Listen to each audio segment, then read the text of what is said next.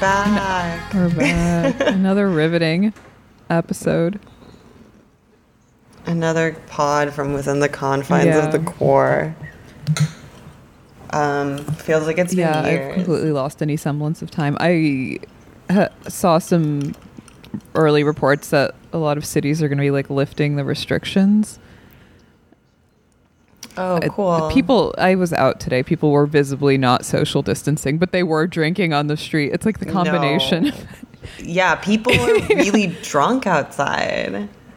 A man like yelled something at me when I was on my way to my cucked little grocery store journey. Like sexual or mean or both?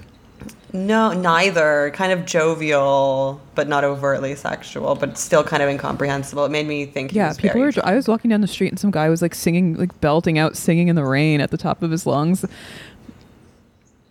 It's so. I was talking to my friend Julia, who's Polish, about how like deeply Soviet all of this feels, with like the rampant alcoholism and the bread lines and the. There hasn't been flour at the grocery store I go to for like weeks. We have to insane. Manually repair our own pantyhose because the supply chains are collapsed. Basically, yeah. There's no hair. You can't dye your hair. I'm just, crawling around my COVID partner's apartment cleaning on hands and knees. I'm wearing an apron now. That's a good look for you. Yeah, it is a really good look for me. That's a couple You're really buying cute aprons ones now. that I like to don. I'm buying aprons on Etsy and donning them over you should start that trend. There's like the babushka scarf, like what else? Like there's been a lot of like really retarded trends. Like the mask thing is now kind of a trend. It was before, but you could really be a trailblazer and start the apron trend because nobody's done that before. For the trad community. I did get some babushka scarves thinking I could use them as cloth coverings, as Melania says. Because I was like, ooh, like, okay, maybe it'll be a fun opportunity to accessorize. But now I'm just hitting a wall where I resent people for wearing the, like, bandanas. And it feels disrespectful. I feel like we need to just be going for as, like, surgical kind of sanitary look as possible. It looks kind of gay. It looks like it looks like it looks gay in 2008 during Occupy when all the protesters were wearing like the keffiyeh, like the Palestinian scarves, like around their faces. Like, dude, this isn't the Intifada. You're like, you have 2 credit cards in your pocket and like $80,000 in grad school debt. You have a communications degree. We're all at a health food store trying to get the sprouted hummus that we like to eat. They're like throwing rocks at the Wall Street Bowl. So I just go for the classic, the surgical look. It's much more. It's very. Which one? It's Richard Prince, right? Not Richard Kern. Richard Kern is the one that shot you. Richard Prince is the one that did like the creepy sex nurse. Yeah. The nurses. Yeah. Yeah. What's wrong with that? Look. You think you're better than a nurse? You're not. You might be. What's this whole backlash against nurses now? What do you mean? I've been seeing a lot of people being mean to nurses on Twitter. Why? Because they're making too many TikTok videos on the clock? Oh. No, I don't know. I haven't seen... I've been less online, weirdly. I know. I've noticed that. I'm very proud of you. I've been like way more online. I mean, it feels like it used to supplement my reality, and now it feels like now that it's the only option, reality, it seems like a poor imitation for what I crave. That's well said. I think maybe this might inspire like a backlash, but like I was thinking about like I'm so tired of seeing like women's like listen, we give like health workers a pass. I'm sick of the people clanging the pots and pans for the health workers, but like women. I hate all of us, including myself. You're I am. I'm just like, impulses. Okay, it's like the whole thing. It's like, I just got off an 18-hour shift. Here's a sexy selfie. I just posted one, and then immediately after I posted it, I was like, Anna, you're such a fucking loser and a bum and a piece of shit. If only you could apply that same energy to doing something productive with your life. Yeah. It's been difficult for me to post selfies, to be honest, because I don't want people to see me. I feel like I've said this before. I don't want people to see me being like compliant in my home. What do you mean compliant in your home? You know? Like, I don't like seeing the inside of people's homes. I'm sick of it.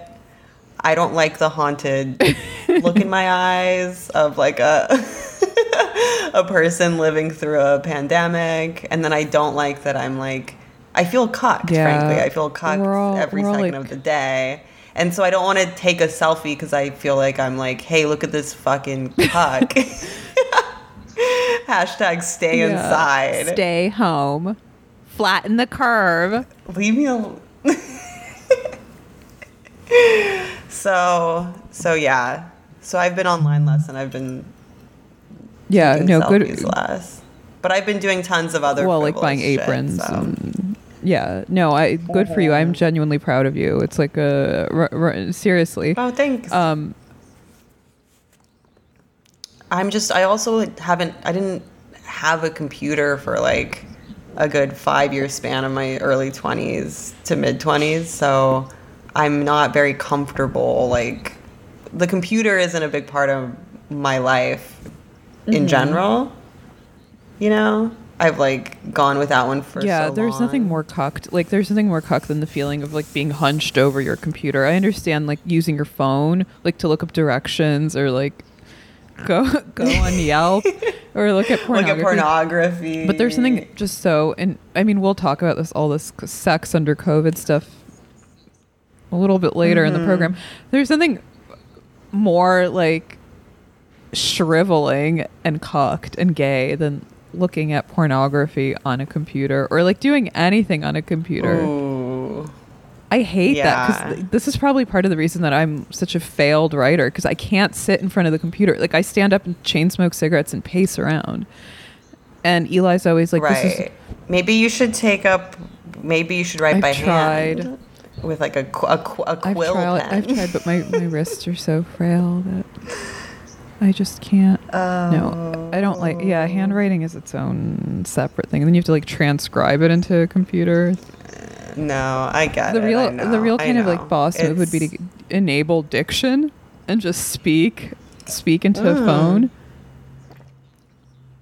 Yeah, and then it's all poetic and garbled and confusing. Why I Hate Women and Minorities by Anna Kotchan.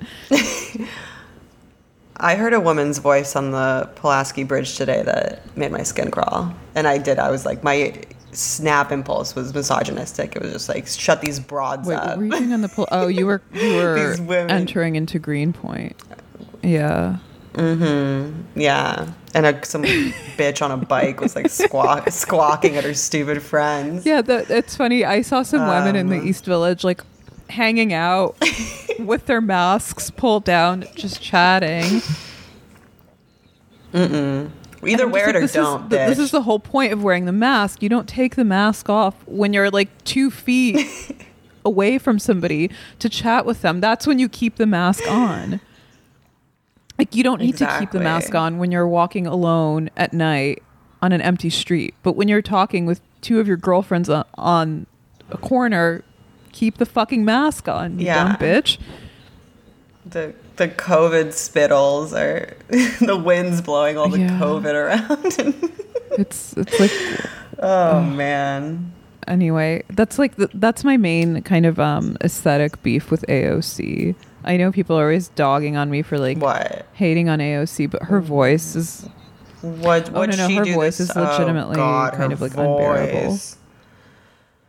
I can't. Yeah, and well, it's the the voice plus the like theater kid kind of affectation that she that she uses when she's being outraged, or we're too cynical. Yeah, we yeah. can see it for what it is. She studied that Black Lives Matter kids' cadence, kind of like Pete Buttigieg studied Obama's cadence, so she could come out on top. Yeah. No, women have annoying voices. There's no two ways about it. That's why men can't kind of phase them out and can't hear them above a certain pitch. Like dogs. Speaking of women.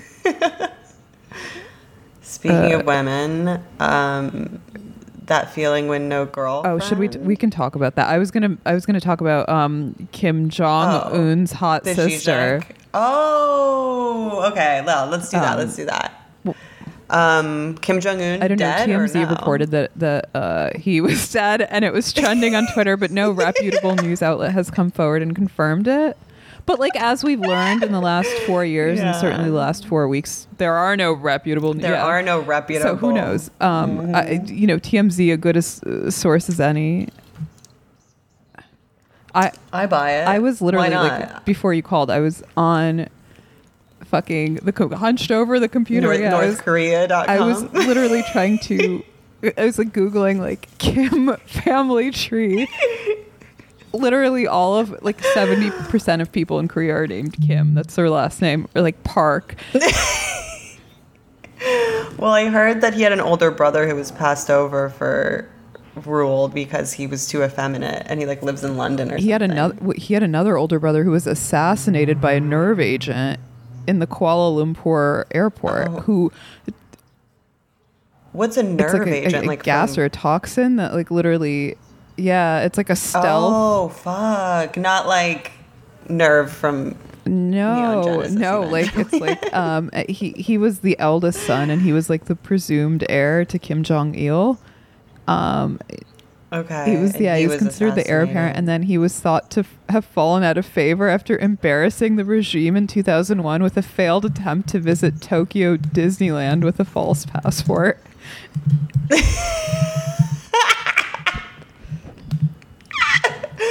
That is shameful. And he claimed himself that the reason that he had fallen out of favor was because he had been advocating for reforms. But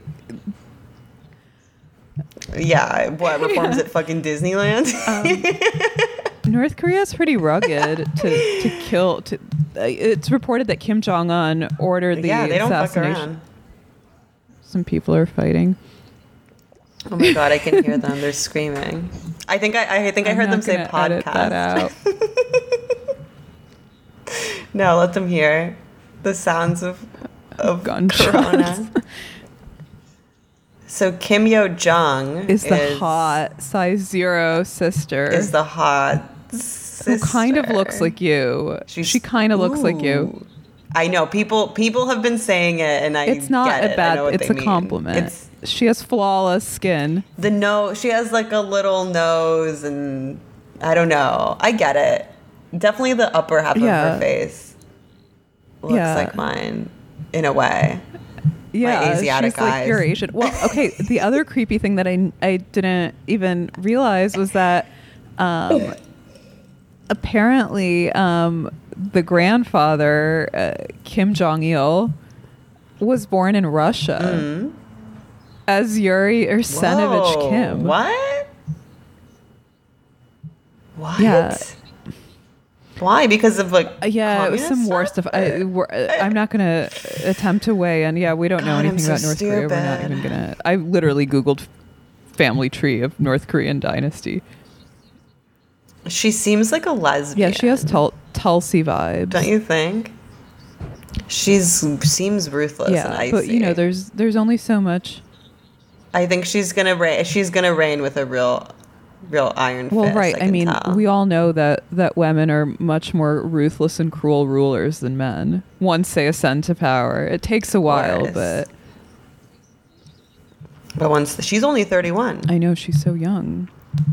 She's like younger than me and slightly older than you. That's like crazy. She's so young, and she's gonna starve an entire country. Kim Yo-jong, come on, Red Scare. She's a Libra. That's bad. Yeah, that's not good. But So he's dead. She's gonna take over. He's allegedly in a vegetative state, but who knows? I mean, from open heart surgery. What I want to know is how a 36-year-old man dies of a. God, they're so young. These Koreans. And I think like his whole strategy was replacing his father's old like guard hirelings with like hot young millennial dictators and autocrats. But yeah, she's this is from Wikipedia. She is allegedly the kind of driving force behind his cult of personality, which depicts him as like an everyman and a man of the people. Okay. Here's a sentence from Wikipedia. Okay. Kim Yo-jong was said to have encouraged her brother to present an image of a man of the people with, for example, rides on fairground attractions and his friendship with the basketball star Dennis Rodman. Yeah. I see. Right. Okay. Rides on fairground attractions. This is so unrelated, but you know what I was watching last night? Jerry Springer. Oh yeah, wow, I miss him. And I wonder, why don't we have shows like that anymore? Where just normal ass people get in fucking nasty brawls on TV. That's a good question. And like and dispute somebody's parentage. Yeah, or like reveal that they're cheating on someone in front of a live studio audience. Like it was so singular and weird. And Jerry was such a... I mean, it's amazing that they chant Jerry when people get in fights. Doesn't Steve... That's how strong his brand is. His security guard, his bald Steve... He has a show, yeah, but I feel like we haven't like reached the heights of Jerry Springer's sense. Yeah, and of just like full like people like fighting. No, it's weird. You would think That's that people would be into that, but I think like people don't care about like paternity anymore, and they don't care about infidelity. They just care about their career. So all the shows are like post Survivor. They're like about winning like the top spot on the totem pole. Like Apprentice. You're so right. Yeah. Maybe that's what, I don't know. Yeah. No one cares about like misbehaved teens or scandalous affairs. Like even like the Real Housewives franchises, if you think about it, they're not really housewives. They all have like jobs or at least vanity projects. They're like always right. And it's mostly about the brawling. I guess maybe the space has been filled by like other forms of reality television that depict I think brawls. Like and like a different capacity. Yeah, it's like a kind of crowdsourced. It doesn't have a leader. Like Jerry Springer was the leader. Yeah, he was sort of the instigator. There was like that golden age of like dirty old Jewish men on TV and on the radio. It was like Howard Stern and Jerry Springer, Maury Povich, Charlie Rose, who I don't think is Jewish but could be. David Letterman, same. Could be. He's not Jewish at all. But not Jewish. Definitely not Jewish, but same kind of flirty, rude vibe. I long for those days. Yeah, I mean, they were like we grew up in those days, so all of our formative memories are like Jerry Springer instigating women to fight on stage over some like chicken shit guy with like a really long criminal record and a meth addiction. And Letterman, arguably everything I learned about flirting, I learned from really Dave, was about being like kind of being mean, but flirty at the same time. Yeah, negging was my strategy, and I think influenced very much by Dave. Anyway, are you watching anything else? Are you watching anything? It's not just you, but like a bunch of people have told me to watch 90 Day Fiancé. So I figure I may as well, and we could spin it into some content for the pod, you know.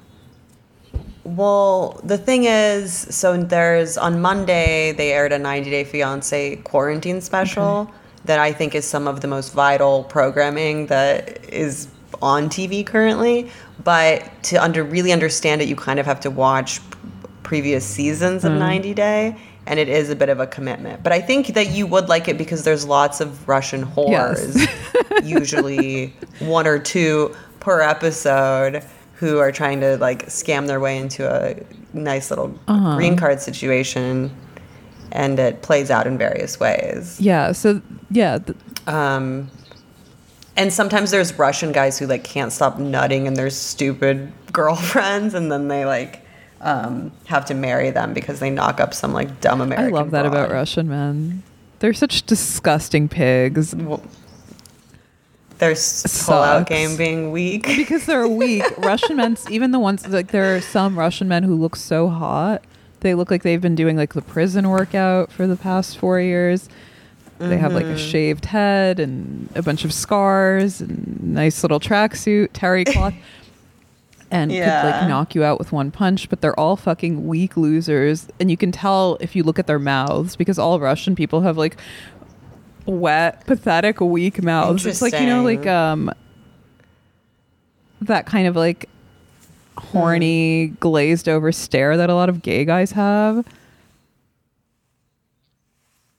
Yes. Russian guys have that a specific type of mouth. That's my theory. I know what you mean, yeah. And they get kind of like heavy lidded, and there's like nothing I know what you mean. Less attractive than like getting like high and drunk with a Russian guy who you think is really hot, because at the end of it, they're like heavy lidded and they literally want to like suckle at your teeth. They're like, I'm serious. Oh, yeah. Well, they want a mom, and they want a nurse, and they want a whore. We're a country of like weak, pathetic, spineless alcoholics, but at least we own it, unlike American people who are still clinging to this myth of like exceptionalism. That they're like, definitely. For what? What are people feeling so adequate about? I can't figure it out. You're a strong and rugged John Wayne cowboy. No, you're not. You're like a Charmin bear with an opioid addiction and a gig economy job. I love when you bring up those Charmin bears. I miss them. What are they doing? I want somebody to. They've stocked up on toilet paper for their stupid fat Charmin bear ass. They have a monopoly on Charmin. The Charmin bears are a disgusting psyop designed to normalize the obesity epidemic. I swear to God, that's what it is. Go off, sis. I know. Can somebody make me a vector image of the Charmin bears with the COVID masks, please? I want that. Yes, please. We need well, I hate all the COVID commercials that you can tell are just like repurposed from stock footage from other commercials, except now there's like a voiceover of someone being like, in these uncertain times, if you need to run some errands, consider buying a Toyota or whatever. Yeah, it's like B-roll footage from other commercials from 2009. Or like weirdly ethnically ambiguous families having fun inside their homes. Yeah, you know what's so weird about these car commercials? No one's even crab walking. With like a dead-eyed stare down the staircase. No one's fetal positioned in a ketamine-induced paralysis. It would be so funny if like Toyota or like Ford or something, I don't know if Ford's even still around, if they repurposed your crab walking footage to sell an SUV to like wine moms in these uncertain times. The Sexorcist. But you can tell these commercials are made for like nice upstanding white picket fence white families, because they always show like a multicultural, like a biracial family or a black family, and they're driving down like a mountainside where like black people or any minorities typically like don't live near. They would never be near. And there's like always kind of like an indie jingle playing too. It's like the music that black people would never listen to. because it's made to they're made to make white people feel better about buying, like, dropping whatever, like $40,000 on a car. It's so cocked. It's just a cuckolding session after cuckolding session. I know. It sucks. And what do you need a car for in Quar? So you can stay in it, I guess. Well, it'd be nice. If we had cars, we could probably go visit each other. Is the idea, right? I don't know. Yeah, I guess. I mean, you can cruise around. Roommate Leia has a car. Oh, yeah, it's like a cute little Lego car. Yeah, There's nowhere to like, go. we can't go to the beach. I mean, I guess you could. You can. People are, but I don't. The thing is, I don't want to. I resent everyone, like, going to I, like, walked past some microbrewery that had some, like, COVID-style setup with, like, picnic tables that you could, like, social distancingly purchase beer across from, and just people pretending like things are normal and, like, they're having fun. It's like, I don't know. It's repulsive to me. A meme of the dog in the burning building where it's like, this is fine. It's literally exactly that. Yeah. It's like it's akin to, like, those bars that were opening up that were, like, didn't serve alcohol. Oh yeah, like, those are all going out of business. It's like people want. Yeah, no, I walked past one in fucking Greenpoint today that I was like, good. I was like, you shouldn't exist. This is a great example of fucking capitalist excess that, like, is indicative of things having gone on too long and too far, and, like, the honor the maggot catalyst of change, you know? Like, maybe it's good that Corona's putting these, like, bankrupt businesses out of business. Yeah, anyway. Those deserve to go. Yeah, obviously it's this kind of social club for skinny fat women who have entered their late 30s without finding a mate and can't afford an actual wing membership. Come to my mocktail bar on India Street in Greenpoint. Mocktails don't need to exist, but, you know, people continue to disappoint. So I'm sure they'll last. Some other, like, deeply gay and cucked thing will emerge out of quarantine, like, socially unacceptable. Anyway, should we talk about the op-ed in the New York Times? What's up? Did you learn anything else about North Korea? No, I know. I learned that Kim Jong-il had a lot of mistresses because it's acceptable. It's like state sanctioned to have mistresses there. And then after he died, the king of Thailand has a lot of concubines. Yeah, it's like crazy. It's funny because it's like the kind of like, you know, it's like American liberals are forever like hand wringing about the fact that we've never had a female leader, and they're always anguished about the prospect of it. And then, like, other countries have totally different value systems that you can't map onto ours, you know, 1-to-1, which is cool. Like in North Korea, you can have a lot of mistresses, but also a female can ascend to the role of supreme dictator. I want to know what kind of nickname she gets, because they always have, like, really cute little, like, sublime comrade, brilliant comrade. Like every leader gets, like, a cute little name. That's sweet. Do they? What was I think Kim it was Jong-un's? Brilliant comrade. I'm R.I.P. to a brilliant comrade. My apps.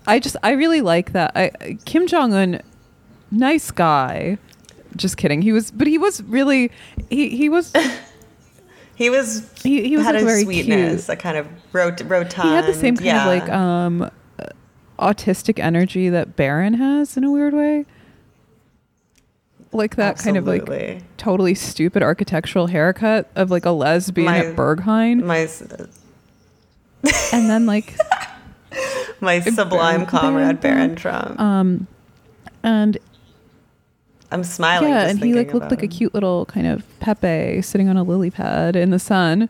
Yeah, he was a bit of a groiper. He was kind of nice rotund, chubby cheeks. The sister is ruthless. She looks, her skull was a little too prominent. in a sinister way. Like you could really see what her skull she's like the brain from Pinky and the Brain, like a really hot version. She's like if you and the Brain made it. Wow. I find her attractive personally. I think she has flawless skin, and she looks like, the sun never shines in North Korea, so she has almost no sun damage, but she does have like selectively placed freckles, almost like she freckle pen them in. Yes. Yeah, I think she's cute for sure. Is she the hottest female dictator that's ever reigned? Probably. Yeah. I'd go far as to say, like, leader in general. Maybe. You know? I'm, like, desperately trying to rack my brain for hot dictators.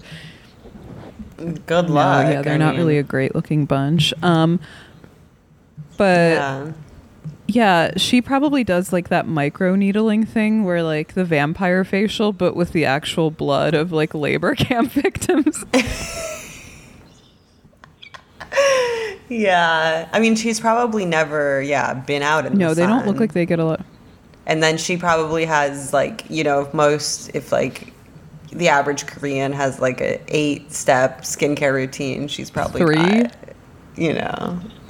It's much more, like, sparse and rationed. And she has, like, a Marxist-Leninist skincare routine. But she's powerful. No, she's powerful. I bet she gets the good serums. She must, flown straight from Paris. There's corruption, but like I want to know about her skincare routine. I don't give a shit about AOC's skincare routine. AOC can shoplift drunken elephant from Sephora like the rest of us. It's nothing special. Give us Kim Yo Jong's skincare. I like that photo of her. That's like the edited one where she has like K-pop makeup, and then the unedited one. And I personally think she looks better like sans fards. She does. Yeah, it's very sober, I'm looking up Kim Yo Jong's skincare. This is like an entire podcast dedicated to the heir apparent. Oh. There's an article in The Guardian from 2017 about Kim Jong-un visiting a North Korean cosmetics factory. And he looks so cute. Oh, he looks adorable. He's definitely the most adorable dictator. Oh my God, he's so cute. He really is. You can't. I know that he has. R.I.P. to just a little sweetie who has like the blood of hundreds of thousands of people on his hands. He's adorable. But it's working. The propaganda's working. At least in North Korea, they're upfront about the fact that they have a total like family dynasty. It's not even an oligarchy. Like we have an oligarchy in the United States masquerading as a representative democracy. In Russia, they have an oligarchy that's slightly more thinly veiled or whatever. But these people just have like slightly thicker veiled. Anyway, Zizek, sex. Oh, the nude selfie. The nude. Let's do the nude selfie is now high art. A little op-ed in the failing New York Times by Diana Speckler.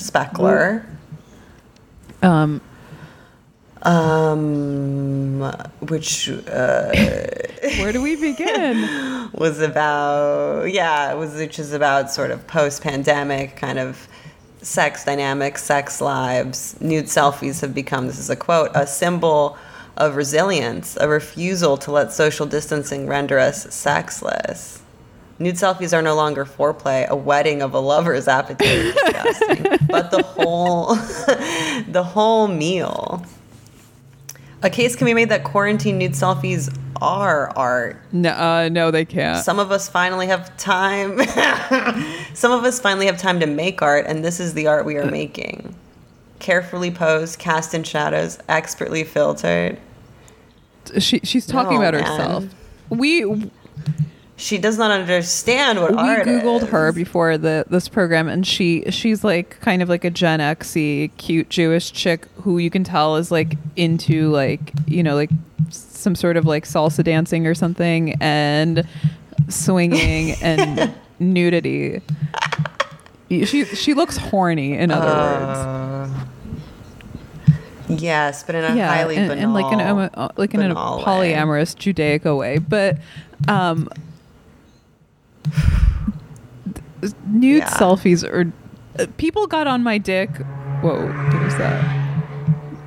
No, it was a car on the Ed Koch Expressway. People were on my dick last night for calling memes and trolling art, which I didn't exactly, but you can make an argument that they are. I agree. They're like a. They what did you are. call them? You called them a high form of modern. A highly modern art form. Not a high form. Yeah, I'm getting a little drunk, but nude selfies are definitely not art, and that's not. They are absolutely. That's not what art is. Just because you generate an image doesn't make it art. You're not an artist. You're an op-ed writer. For the failing New York Times. For the failing New York Times. She then proceeds to do like a 101 like art historical rundown of like artists using themselves as models because they were too poor to afford to pay a model to pose for them, like Rembrandt or Van Gogh. And then what's the last one of the last paragraphs is insane.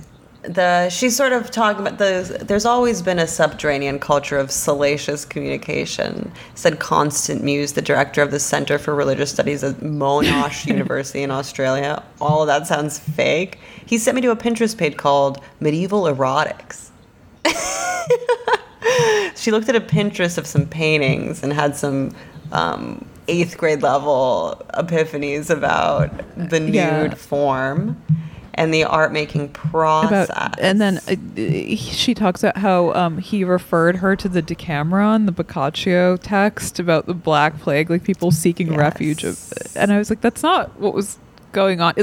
That was a text that was like a pinnacle of like rhetorical and metaphorical cleverness. It wasn't about like being a horny under quarantine, you dumb bitch.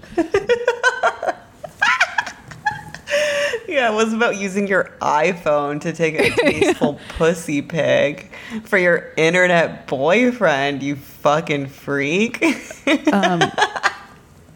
Then she talks about, this is my favorite part. I find that showing both holes artful. Is very creatively satisfying and artful. 2 in the pink, 1 in the stink. Is it the other way around? I think I got that right. It's kind of like a master's house, master's tools type situation.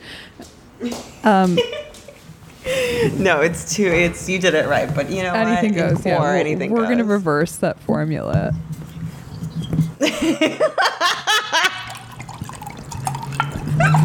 I'm inventing a theorem. Called 2 in the stink. What? Jesus Christ. Okay. She writes, many artists, not just painters and photographers, leave a final selfie as a sort of last will and testament. Sylvia Plath published her autobiographical novel, The Bell Jar, shortly before ending her own life.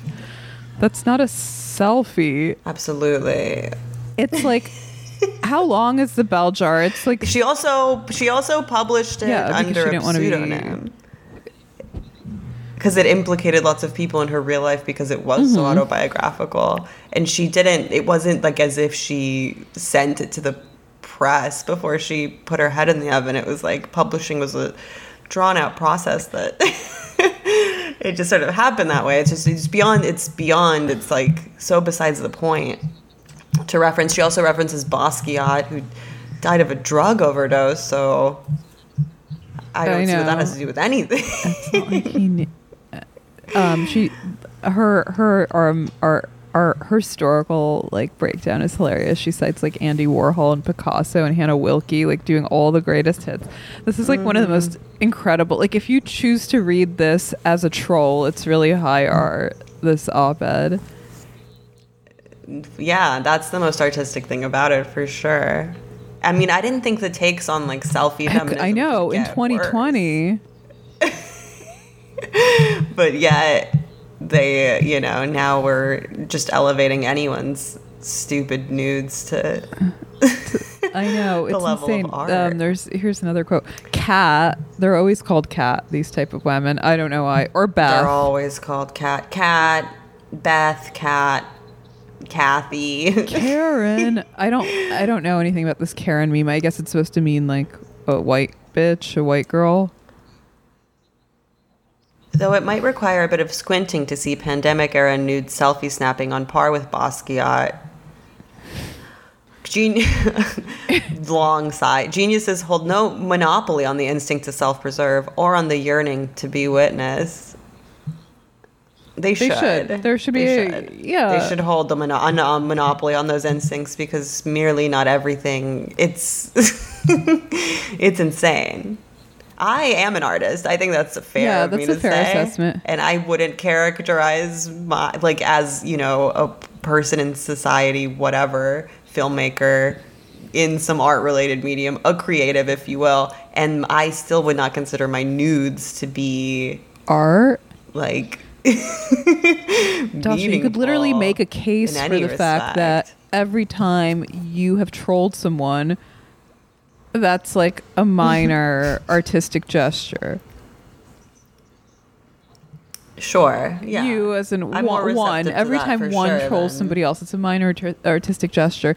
If you send like a nude to some skater that you met at Mr. Fong's before Quar took over. This is the thing. It's like women will stop at nothing to rationalize their purely biological and sexual urge to display and exhibit themselves, which is like perfectly harmless as long as you don't politicize it.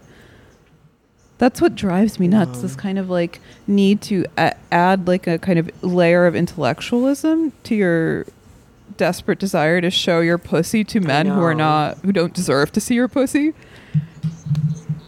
To quote Van Gogh,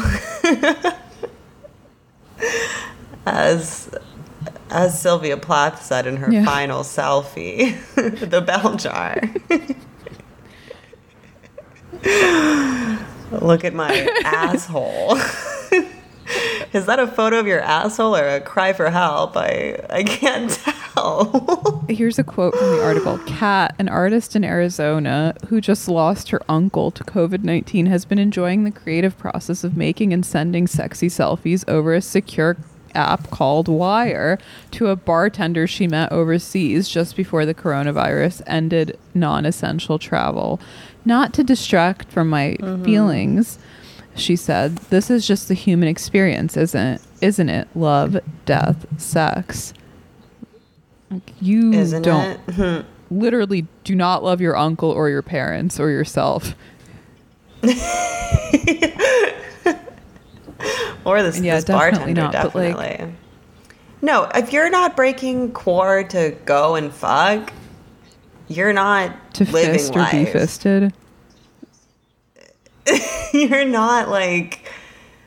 That's what sort of I've been kind of reiterating since Quar is this is not an adequate simulation of a life. No, well, to send a nude to someone you barely know that you met, quote, overseas, is simply not. It's just not the same. It's not intimacy. It's not meaningful. It's not art. It's nothing. It's like a void. There's also something depressing about like sending really intimate photos of your like genitalia to some guy who would never agree to see you if there was no quarantine.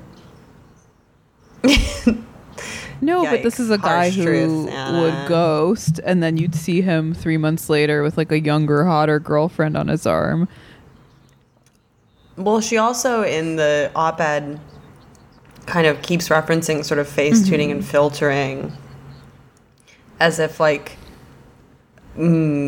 manufacturing these manipulated images validates them more as art because there's more processes of when Van Gogh manipulation. When Van Gogh placed those impasto strokes on the canvas. It's like a Starry Night. It's like a Starry Night didn't look like that. It was kind of it's an impressionistic take on what your body would look like if you photoshopped it to be hotter than it actually is. She says, in these disorienting times, we are psychologically naked. Are we? But our nudes are aspirational. We are breasts propped up on pillows and face-tuned. We are headless, proof that we're not overthinking or panicking. We are free, cast in a single ray of sunlight, not stuck inside with a vitamin D deficiency. We are taking a risk at a time when we are not allowed to take risks, bearing our bodies with no guaranteed reaction. we are like selling our, or not selling, we are giving our engorged genitalia away for free to Chinese surveillance apps. Mm-hmm. The Wire. Cast in a single ray of North Korean sunlight. My breasts. Carefully filtered. And just a breast on a pillow. I'm gonna like literally call up Yasha Levine and ask him to mansplain what The Wire is. That's another like fucking Pentagon funded app and made by enslaved Chinese and Russian hackers that Jacob Applebaum has been promoting at the Whitney. For circulating nude photographs of media girls. Were you not taking nudes before? No, wasn't everybody already sending nudes, which is a kind of depressing. Like, people should not be empowered to take naked photos of themselves. It's so horrible. And it's so insecure. No. I mean, like actually physically, like anybody can like hack into your shit and steal your photos. Yeah, I guess so. I've been, or sometimes you take too much Ambien and you go on your Finsta and you post a bunch of and then you have to backtrack and say that North Korean hackers, a scorned lover. My scorned North Korean lover must have leaked those pics of my ass. But it's true. It's like all selfies, especially nude selfies, are like the product of are both kind of like spiritually and physically insecure on some level. Yeah. I think that there's a place for them that doesn't need to be like anything erotic. Doesn't need to be elaborated on or like discussed in an intellectualized context, you know, and certainly not like not like shoehorned into the kind of Jansen book history of art. Absolutely not. No, the whole point is that they're erotic. They're not art. They ought to be pornographic. And titillating on a visceral level, not like an intellectual level. But that's... And I doubt anyone who's receiving these face-tuned nudes of hers is like reveling in them. They're like, oh my God, you look like Alexa Ray Joel in this one. It's pathetic. Ben Shapiro's sister in this one. She just like used spherized tool to make her tits look as big as Abby Shapiro's. It's pathetic. It's the mindset of people who are not artists. And something that I think about when I watch 90 Day is like how important weddings are for so many people. And it's so, the whole wedding industrial complex is obviously like gross on so many levels and like unattractive to me. And then I realized that for so many people, their wedding day is like the day that like people pay attention to them and that their lives feel like relevant and meaningful. You know, it's like it's built up in so many people's minds as this like day where they get to be a kind of star for the people who know them. Yeah, the whole wedding thing is really, I think, probably because, and I don't feel that impulse because I have like creative outlets that are meaningful to me that, you know, affirm my identity and place in the world and relationships and life and everything. I don't know how to describe it. I'm sure people are going to be like, oh, it's a big cope. But there's something that has always been deeply cringy and embarrassing to me about having a wedding, like a ceremony that's devoted to you and your spouse that you're marrying who are like festering, decaying mere mortals. It's like depressing. I think maybe because my mom didn't set such an example, because she literally did not have any wedding photos because she's like a weird self-hating spurg. I mean, my parents have two. My mom like borrowed a top from her friend. Like Soviet weddings were very different. And it's crazy because like you think about your parents who were like really young and beautiful and should have had tons of photos, but like it didn't occur to them. They weren't like narcissistic in that way. No, yeah. They weren't trying to have like their day in the sun. My special day. The way that like people are like conditioned to think. And then about you get like weddings. a Zola registry and emotionally terrorize people into buying you like a blender or like a sous vide machine or whatever. It's like it's also like a very kind of like, you know, for lack of a better word, capitalistic endeavor.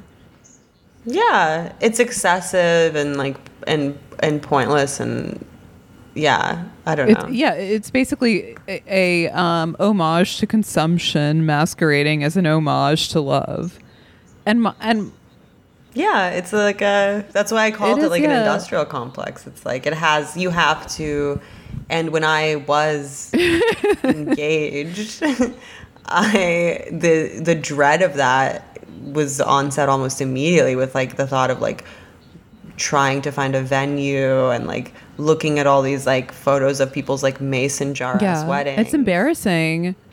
And kind of being like, I can't in good conscience make any of these decisions. No, and it's embarrassing to like because they're mortifying. I think weddings were probably much more kind of like decent and fulfilling back in the day when like the village elders arranged your marriage and planned your wedding. Like exactly, and you just made it work. It was just another day in your fucking life. It was like The Godfather where you like blushed at your husband from across a very long table, and you'd met him once before under the chaperoning of a bunch of old women. And then you and the other peasants took part in some spirited dancing down in the cellar or whatever. That's beautiful. That's what... Anna, what's going on? Sorry, am I banging around? I'm like trying to smoke a cigarette. I mean, Eli's gonna kind of like... He's like in the room, but he's gonna like come out and beat me if I smoke a cigarette. Yeah. Really? He's mad? Doesn't he know smoking's like one of the best ways to combat coronavirus? Safety, babe, so we can have that blowout wedding. On Zoom. I actually thought of that. It'd be like really fun for to all have our like friends. a paywalled wedding on Zoom. Wow. Do it on Patreon. That would be hilarious. Do it for the brand. I'm gonna, like look like a Chechen bride. Like a fucking hijab and a mask. Yeah. Yeah, and then he'll behead me in the end. Or maybe I'll behead him like a female praying mantis. You have to tune in and see which one of you gets beheaded. I know. I'm like drunk now too. Whatever. We're having a gay old time. Whatever. Zizek penned a little article I love Zizek. He's been penning the same sex article for the last like 3 years. He says the same shit. He's like, I think he's really ramping it up. Like the self-plagiarism? These days. Well, no, that's been consistent, but the volume of like content that he's like disseminating, even though it's always kind of the same. I swear to God, I was reading this article and I was like, I've read this. I felt like Groundhog Day. I was like, I've read this article before, like exact verbatim. Yes.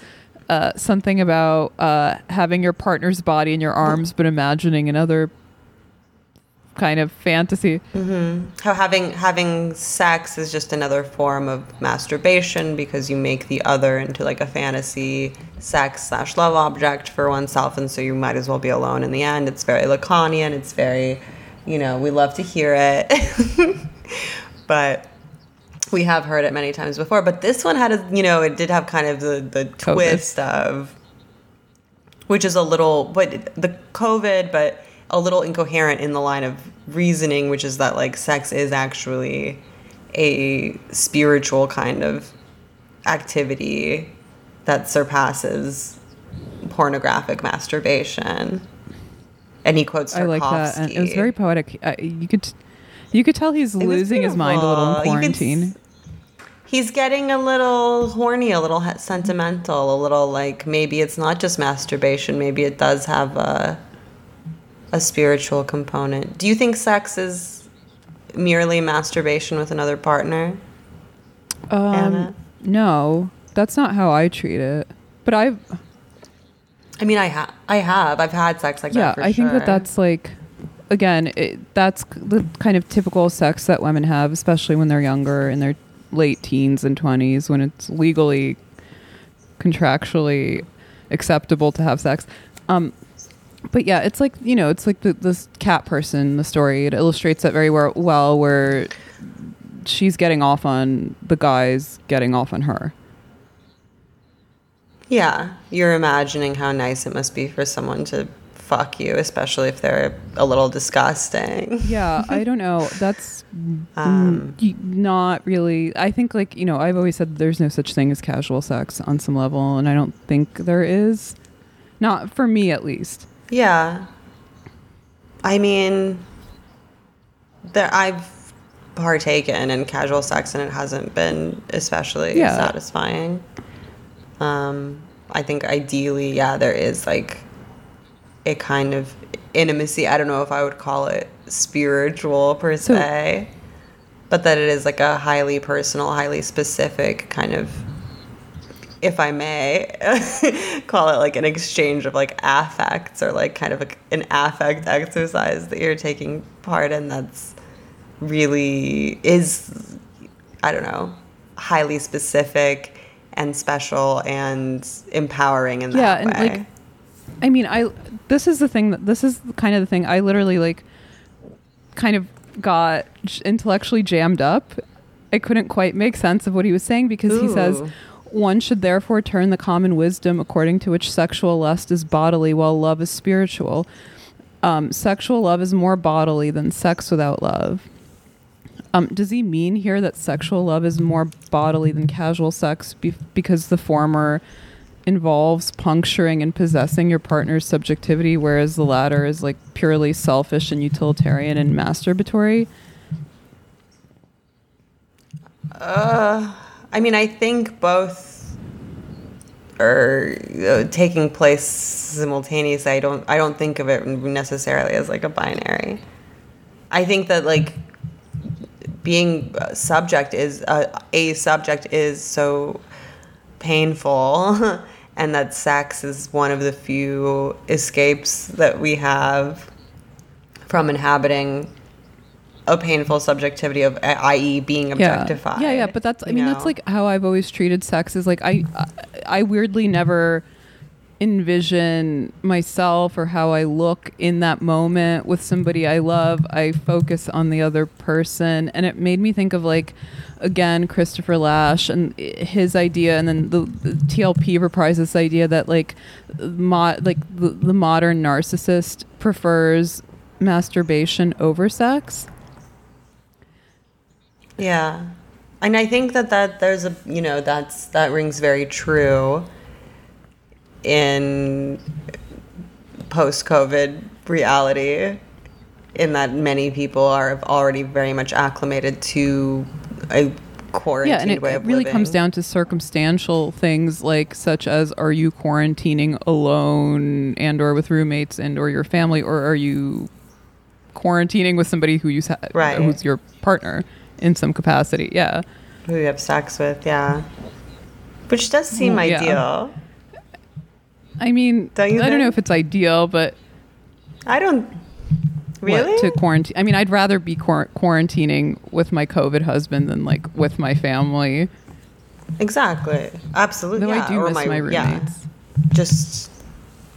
I know, I miss Kyle very much. I miss my life. I miss homosexuals. I miss, I miss all of it. But I think that heterosexual monogamous partnering just is, if you're heterosexual, I'm not being,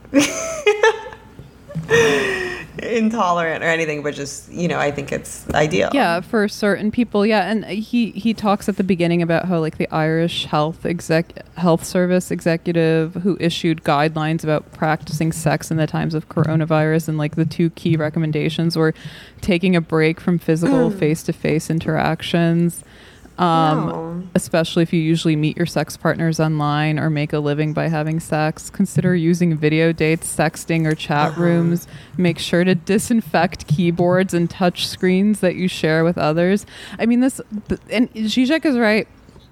That's the most cucked thing I've ever heard. He makes a smart point. He says, it's reasonable common sense advice in the time of a serious pandemic where realistically nobody knows what will happen. But he says one should note that these recommendations just conclude the process which was already going on with the progressive digitalization of our lives. Statistics show that today's adolescents spend much less time exploring their sexuality than surfing the web. And again, it's this Lashian notion that the left, for example, loves to attribute to progressive positive social forces things that are really just the force of like negative economic and cultural factors. Like right, and he references Euphoria as well, interestingly, and makes a point that's similar to the one we made, which is that Euphoria is a kind of fantasy of projection onto young people as having this like transgressive sexual life, when really they're like becoming increasingly siloed and atomized. Exactly. It's like a bunch of kind of millennial and Gen X, like elder millennial creatives kind of pastiching what they wish their sex lives were when they were like losers in high school, like nostalgizing. Right. / what they almost maybe sort of could have been. Or it almost reminded me of the whole like thing that happened with the Lysol, with Trump's like task force thing, where he was like, if there was a UV light or a disinfectant that you could put into your body, and like the doctor overseeing this had like this like grotesque expression of disdain. The camera like zoomed in on her. But we're in Trump told people to drink bleach. And like that was really funny, because the funniest part of that was watching all these like disinfectant companies and health agencies scramble to issue these kind of like sober, practical disclaimers of Trump's messaging, which he later claimed was sarcastic, which king shit. Just shamelessly just being like, I didn't mean it, I was just kidding, kafifi, that was a joke, like Kafifi, what did he say about Kafifi? He was like, yeah, it means something, and one day you'll find out what it is. He's a master at just not being fazed by his own failures. It's really inspiring. Yeah, like he's like he's like a masterclass in the fact that like I forgot who said this, but like you can never be defeated or humiliated or owned if you refuse to accept it, and that's like Trump's MO. And like the parent company that owns Lysol released a statement that was like, as a global leader in health and hygiene products, and we must be clear that under no circumstances should disinfectant products be administered into the human body. Ingested, blah blah.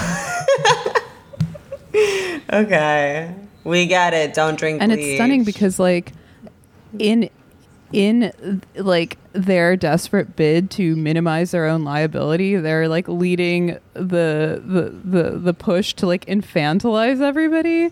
It's like, this is how you should put on your It's like that New York Times article that was like clearly catered to like children and minorities and other people who don't read the New York Times. That was like, this is how you put your mask on.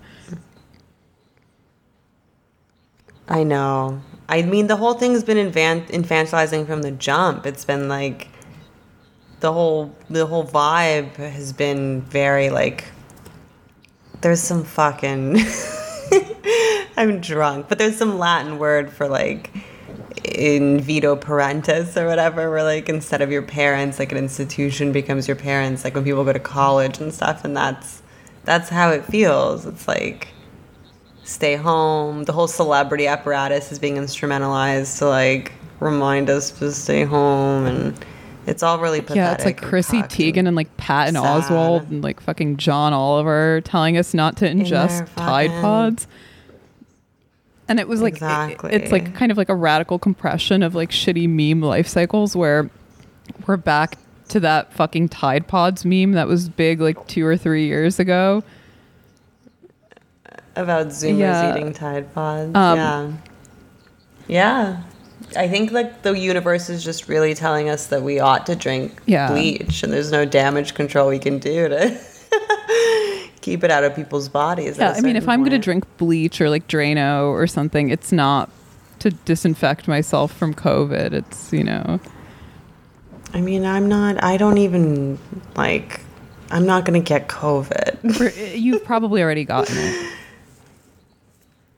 Probably. I'm sure I've been exposed to it. I'm just like along for the ride of this core at this point.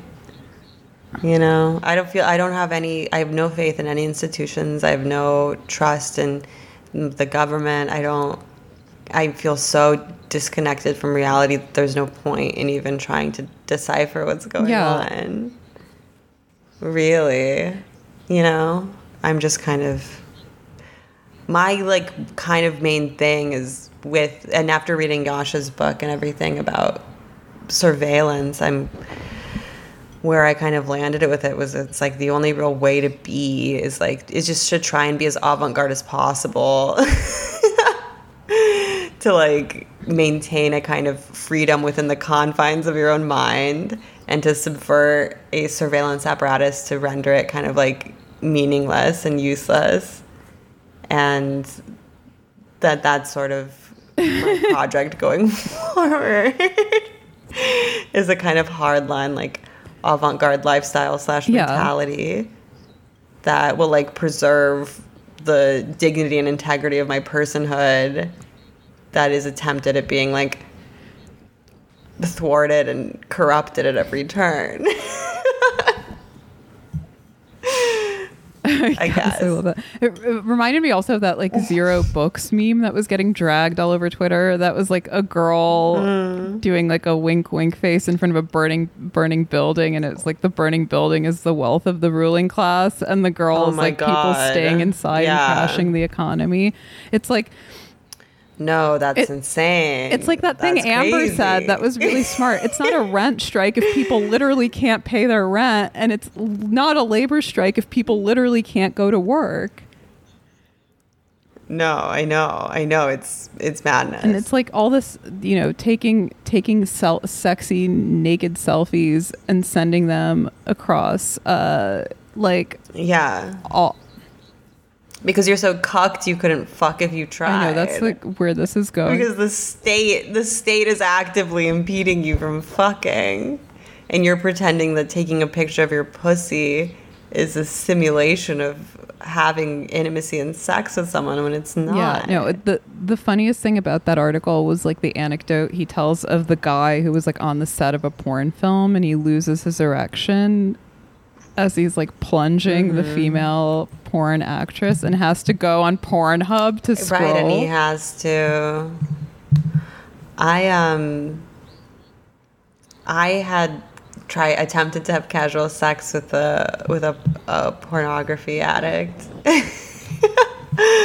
a few months, a little while ago, and there was some like erectile dysfunction problems, and then what we ended up having to do was like I like was showing him nudes of myself on my phone. That's even more insane than like Zizek's little anecdotal retelling of like the porn set. It was like he couldn't, because we kind of maybe knew each other a little too well, or like he couldn't objectify me adequately enough, you know, to truly sexualize me. Then he had to look at these like images. It was, I don't know, it was interesting. Sure. I believe it. I believe Zizek's thesis.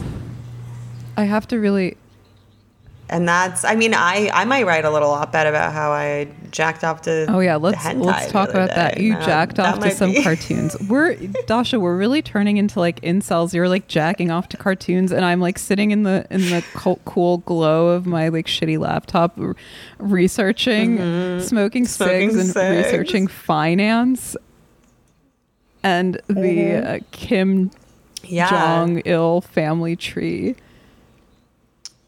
We're both fully otaku, as we all are. Otaku is sort of, it's like the subculture, if you could call it that, in Japan, of like basically incel, introverted, recluse kind of anime hentai fan consumers who like don't leave their apartments and jack off to cartoons and do day trading or whatever. It's exactly, like the condition everyone's been cucked into partaking in. I did. I got, so I watched Neon Genesis Evangelion, which is the best anime ever made, in my estimation. And since then, I've tried to watch many other animes that have really just not been able to fill the void, at least like like episodic ones.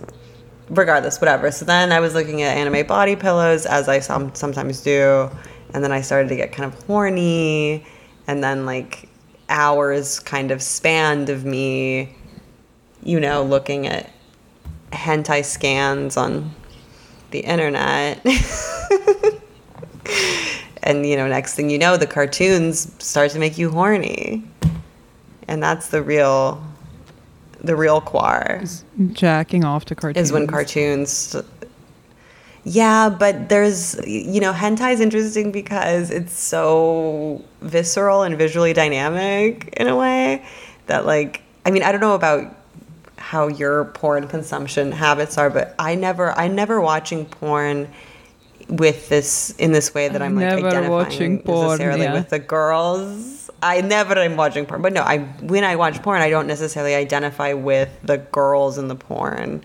I'm kind of taking this weird omniscient perspective of, I don't know, I'm just kind of interested in the general like depravity and salaciousness of pornography. That's a good point. And like, I think, men watch porn being in a very straightforward way. They watch POV porn, they're like, this is what it would be like to fuck this girl, etc. in this way. And I'm never like, oh, wow, like, what would it be like to be fucked by these guys or to be gangbanged or whatever, like, is going on in the pornography that women consume, It is a different kind of, something different is happening psychologically. But with hentai, I think it's so interior and visceral because it has to be rendered. It's almost like it does generate a kind of like intense erotic feeling of what being like violated and fucked maybe feels like more I wouldn't than even call porn. It like that's true. I wouldn't even call it like erotic or libidinal. It's just bodily. It's merely bodily. You're like reduced in this very visceral sense to your bodily fluids and like excretion. Yeah, exactly. And hentai is very much about fluids and sometimes they do this thing where it's almost this kind of like this very lewd X-rayed kind of rendering of like a penis penetrating a body. That's like could never, is very cartoonish, but at the same time very real, like more real even than pornography. And the one I'll tell you, it was called Immoral Tea Party 2 was the name of the hentai that finally like was the one that I like. I mean, it was very Aspergian also. Like I spent hours and hours and hours kind of like looking at various hentai comics, trying to find the one that would kind of like be ideal. And Immoral Tea Party 2 was the one. So core has been revelatory and productive for me. And that seems way more like in the realm of a conversation that you could have about eroticism and art than this New York Times which is like slotting like digital detritus into like the noble history of art. An eighth grader could have written that. Exactly. And it's like, no, let's talk about like cartoons. And like how cartoons make us horny and how like our sexuality is so fragmented and weird and I don't know, worth evaluating in these different ways. Yeah, I have to think more about this whole I'll send you a moral tea party too. Just I'm sorry, give it a shot. I can't. When I hear tea party, the only thing I can think of is like this like fringe Republican like movement. Right. It's not about that. I just picture like Tucker Carlson's like red and swollen face. His like bow tie turning 360. This is just about like fat titty anime girls like pressing up against each other. I like this thing that Andrei Tarkovsky's father, Arsenia says, where he says the soul is sinful without a body, like a body without clothes. Amazing. So Russian. Yeah, what a Russian thing like to very say. Spiritual, but like a cartoon is sinful without fluids. Like I'm not. I but yeah, there's almost something like more kind of like authentic. Oh, that's a really bad word, but like honest and authentic and biological about thinking of yourself as like reduced to like atoms and molecules and bodily fluids versus thinking of like Patrick Bateman style like kissing your bicep when you're like. No, God, totally. I mean, there's like. I'm sorry to bring up affect theory again, but it's like there's this Spinozan thread through it, which is kind of like we don't even really know what the body's capable of. And if you take the point of view of like the body not being entirely separate from the mind, like we really don't. Like our bodies do all of this insane shit that's totally effective and out of our control, and in that way is kind of spiritual. Yeah, but I guess that's what I'm getting at. Like, thinking of sexuality as something beyond your control is much more like revealing and rewarding than thinking of like a weird masturbatory hyper-controlled model where you're like the protagonist in your own movie and people are like responding to you and you're like hot bod. Absolutely. Yeah, no. I think horny Zizek's really onto something in that regard, and that it ought to be, and it's, I don't know, feels insensitive or annoying to say when so many people are like alone and jacking off probably more than ever before. Yeah. But there is really something to having real intimacy with another person. Yeah, which is like intimacy is destructive in some way. Yeah, I was just having this conversation with my essentially with my COVID boyfriend. Unglamorous, unromantic, and desexualizing. Well, no, he was like, people think sex is the most intimate kind of act between people, and it's really not. And I was like, yeah, that's true. Like, there's so many more things that are, quote, could be considered intimate that are, like, deeply unpleasant and, like, not preferable. Like, getting really sick or... I mean, whatever. There's, like, tons of kinds of intimacy that sucks, but, like, sex is a high form that happens to not, hopefully, if it's mutually, like, satisfying for both parties. And in that way, it is, the ideal. Yeah, but yeah, intimacy on its own isn't like a universally positive thing to aspire to. No, it's. I mean, yeah, it's essentially. I mean, it necessitates like that. Once you attain intimacy with somebody, you have to do a lot of work to keep some level of distance. Mm-hmm. Familiarity breeds contempt, and intimacy is about ultimately a kind of really an intense familiarity. And I mean, Zizek makes this point that you can't reduce this kind of gap between the bodily reality of a partner and the universe of fantasy fantasies to distortion opened up by patriarchy and social domination or exploitation, and that the gap was always there. Like it's kind of a pre-political, prehistorical thing. But any references again his favorite line about one partner asking the other one to do dirty talk.